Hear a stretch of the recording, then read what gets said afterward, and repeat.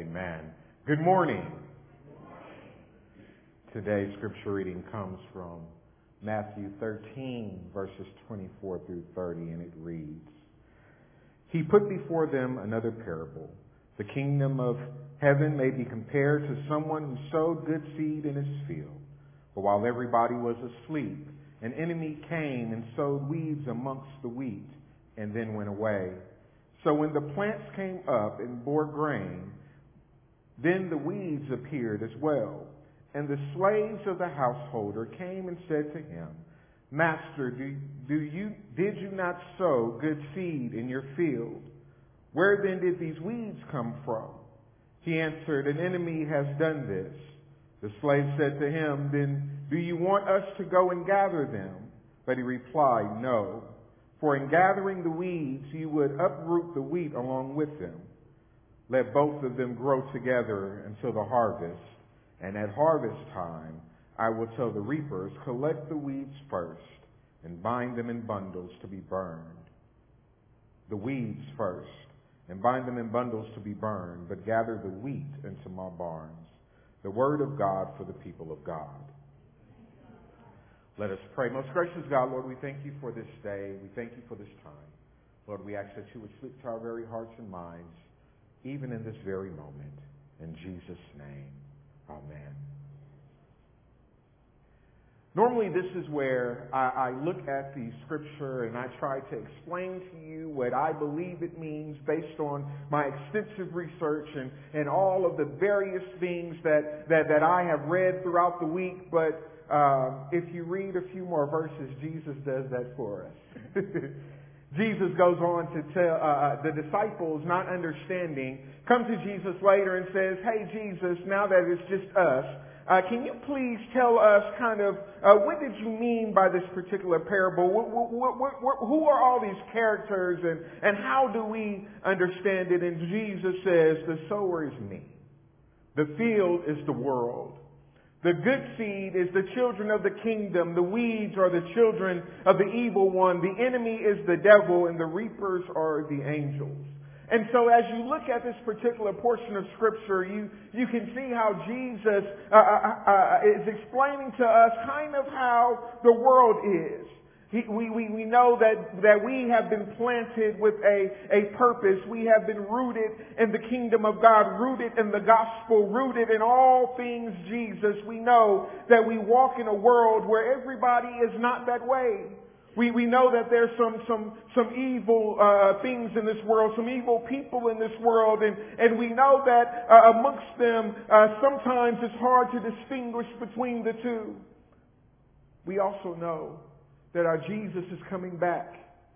And though we may not be able always to distinguish who is for us and who is not, that there is nobody and nothing that can hide from our God. So there is really no reason for me to go into that particular portion of Scripture and try to tell you that the seed is something that it's not, that the weeds are something that it's not, and that the enemy is something that it's not.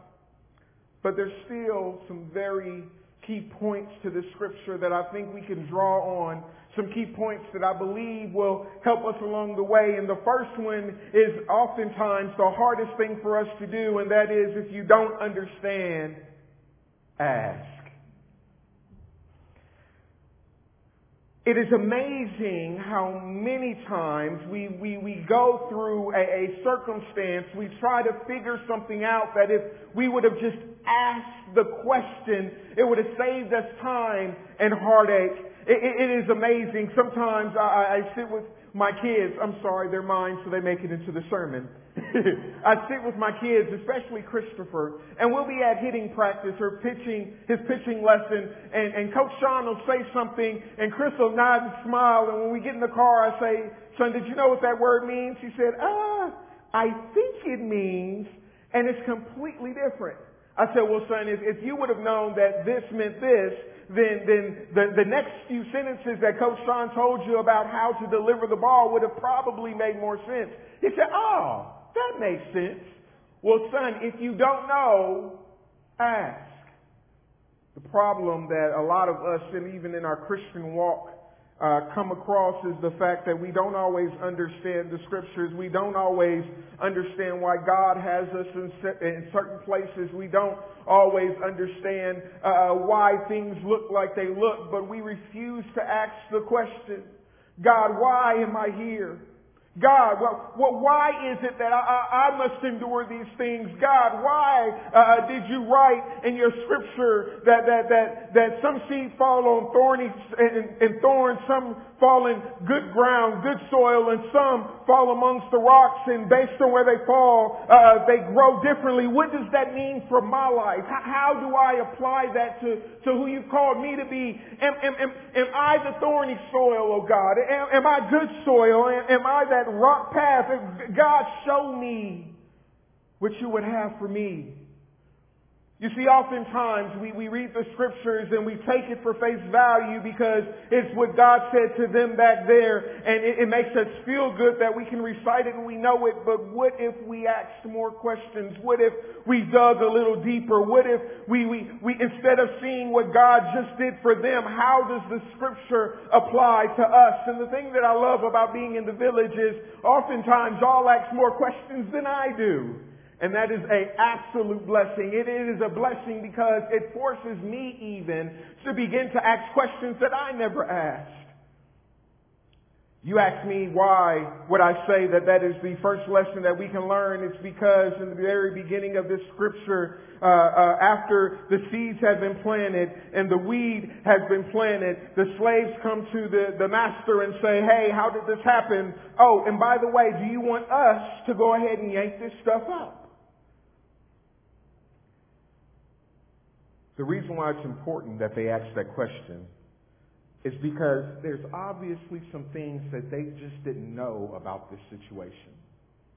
There's some things that if they would have flown by the seat of their pants or decided to do what they wanted to do and ask for forgiveness later, if they would have decided to go and handle things because I've been doing this for 15 years and surely there's nothing new that I don't know, then there would have been some very real damage.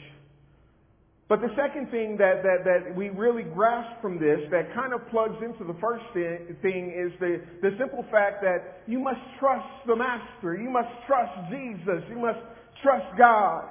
Because in asking for this knowledge and expecting God to show up, we find ourselves in a place of the scripture where it says, if anyone lacks wisdom, let him ask of God who gives liberally. We find ourselves in the scripture where we say, if God will supply all of my needs according to his riches and glory, there has to be a question and a response. We find ourselves exactly where God wants us to be, because instead of us going and messing it up, as some of us, I'll raise my hand, are good at doing when we don't ask the questions, we lean into the Holy Spirit that the Spirit of God may direct our paths. It's obvious that they didn't know that this particular type of weed that often finds itself in the winter wheat sometimes intertwines its roots with the wheat. So in plucking up one, you pluck up them both.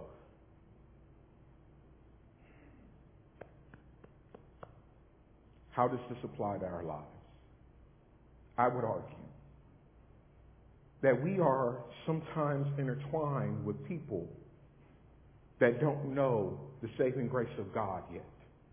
We are sometimes intertwined in families and with friends and loved ones that don't see Jesus like we see Jesus. We are sometimes intertwined with people that come from the same backgrounds, the same neighborhoods, the same bloodlines, that may not see things like we see things, but because of our love for them, if one was yanked, it would also hurt us.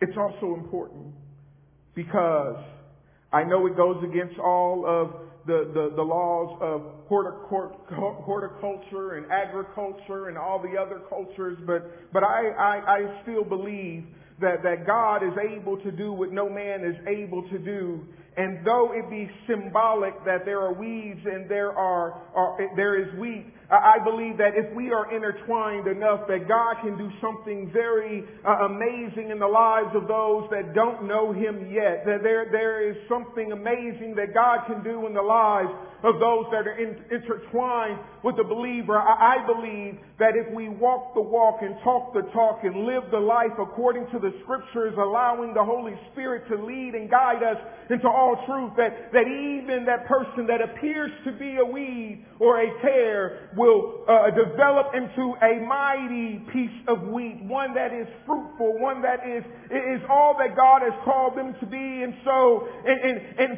allowing us to remain connected into the maturity of our lives, the maturity of that plant, great and mighty things can happen.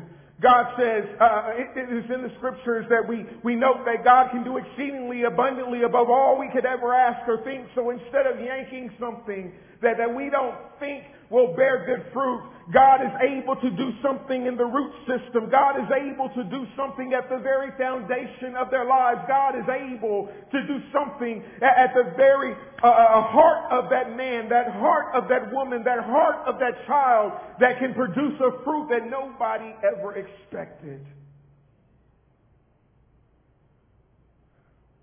It is important that we ask the question and that we trust the Master, that we trust Jesus, because the reality of it is if we had our way, we would mess it up. The wheat and the tare, as it begins to grow, is not always obvious which is which. It is not until the fruit or the ear opens the ear matures completely that you can really tell the difference between the two. And too often we look at each other and judge judge the books by the cover, as some would say. We look at a person, and because they have blue or purple hair, we say that they can't love Jesus. Because they don't wear slacks and button-up shirts, we say that obviously they don't know God. Because they live in a certain place, they enjoy a certain type of music, we say that they obviously are not Christian. But the reality of it is, while we are looking at the outward, God is still looking at the heart. And I would say that it doesn't matter what color your hair is. Praise God for Sister Judy, who tickles these ivories and brings down heaven every Sunday. Praise God for the various ones in here that are tattooed, that can teach Bible study and show people the love of Christ. Thank God for those individuals that listen to different types of music, that those jazz and things of that nature, that then perfect their gifts that they might bring a different sound in the sanctuary. Praise God for those people that are not afraid to go on the highways and the byways and those unsavory places throughout the city, because they know that God is sending them to the people that are there.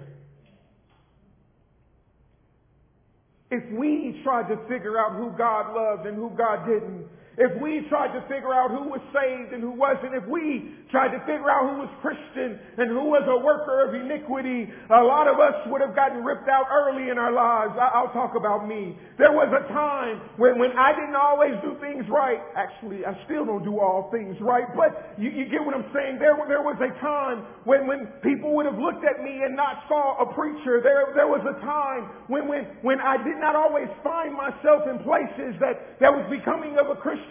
But that is not to say that God did not plant me. It's just to say I hadn't matured yet.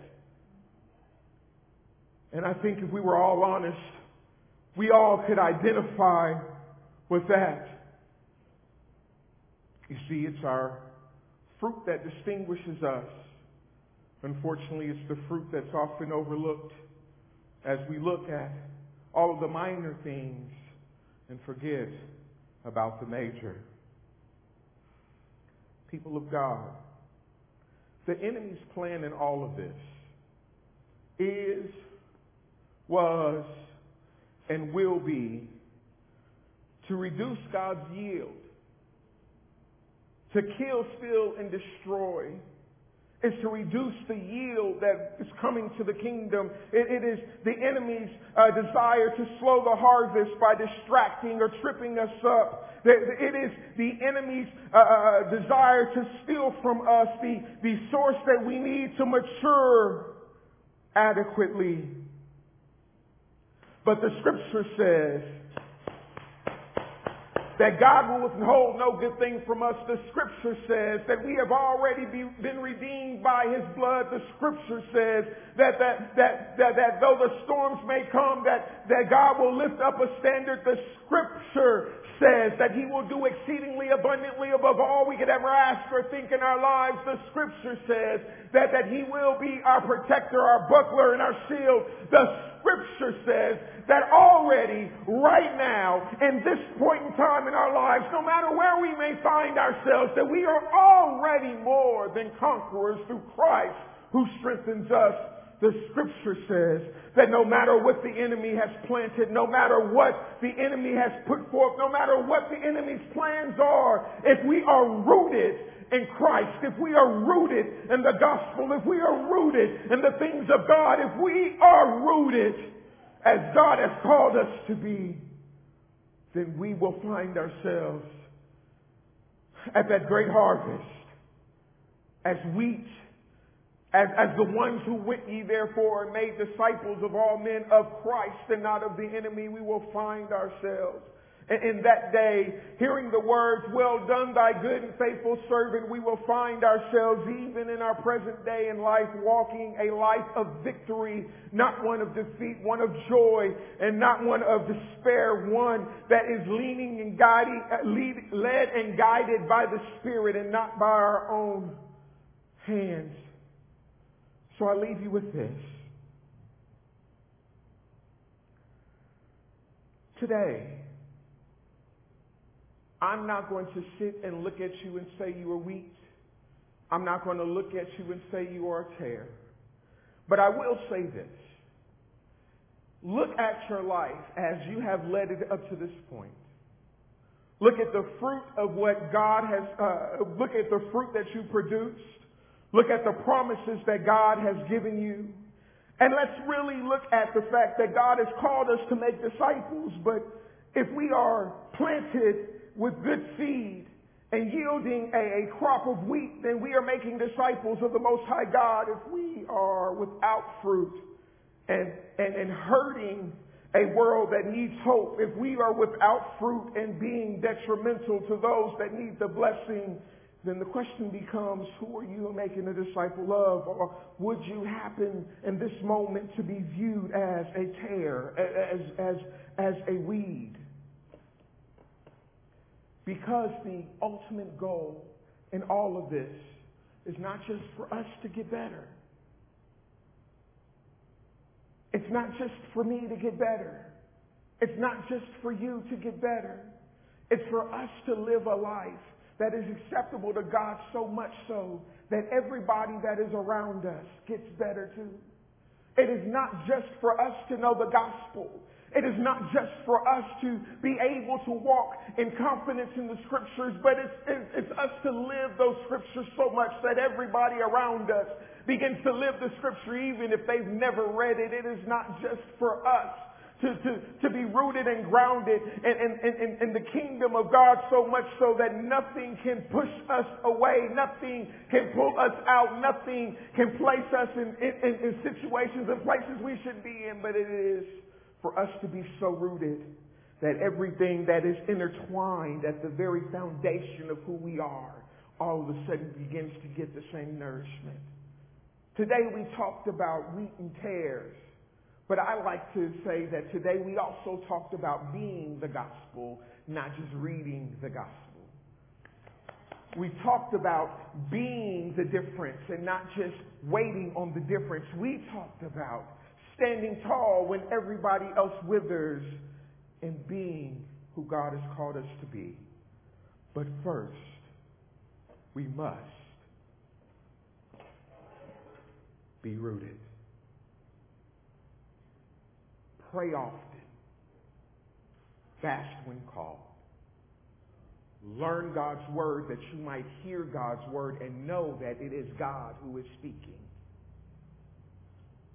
And let's go out into a world that might have some weeds and might have some tares and be the wheat, the nourishment, the very sustenance that they need as we have been designated, as we have been called, as we have been ordained by God to be. In the name of the Father, the Son, and the Holy Spirit. Amen.